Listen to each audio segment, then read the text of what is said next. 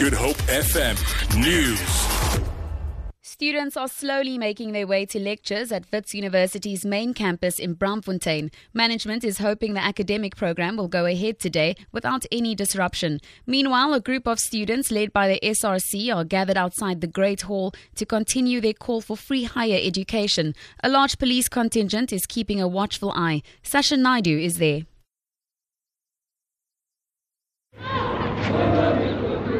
The protesting students are in a jovial mood, singing struggle songs and dancing while holding up knobkerries and sticks. There are around 100 of them, but numbers are steadily increasing.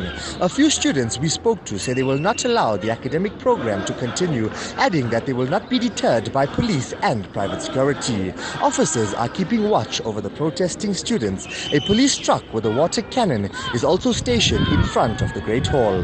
Sasha Naidu, SABC News, Wits University.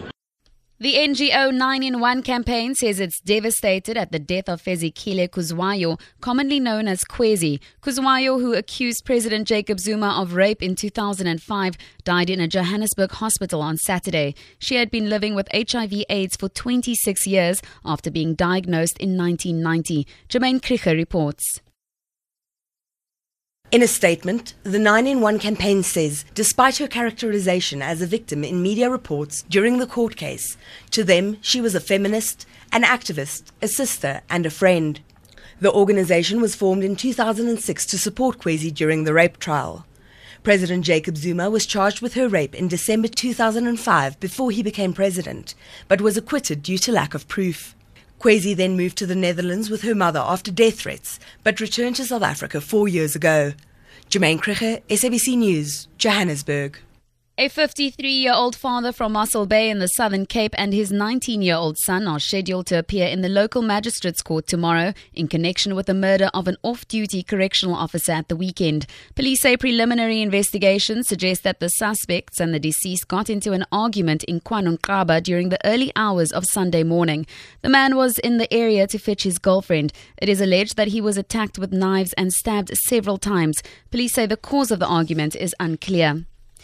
To end this bulletin, the Western Cape government, in partnership with the city of Cape Town, will be embarking on a trade mission to the United States to boost businesses in the tourism, film and technology sector. Provincial Minister for Economic Opportunities Alan Winde will be engaging with business representatives at IMEX America to attract large-scale conferences to the Cape. Winde, along with the Cape Town Mayor Patricia de Lille, will also be meeting with Universal Studios and Disney to promote the Western Cape as an ideal film destination. The United States is a very important trading partner of ours. Tourism and film is also a big part of the economy between the Western Cape and the US. Many films are being made in the Cape because it's cost-effective from a dollar point of view, and that is something that we really want to promote and grow. For Good Hope FM News and Traffic, I'm Tamara Mitrovic.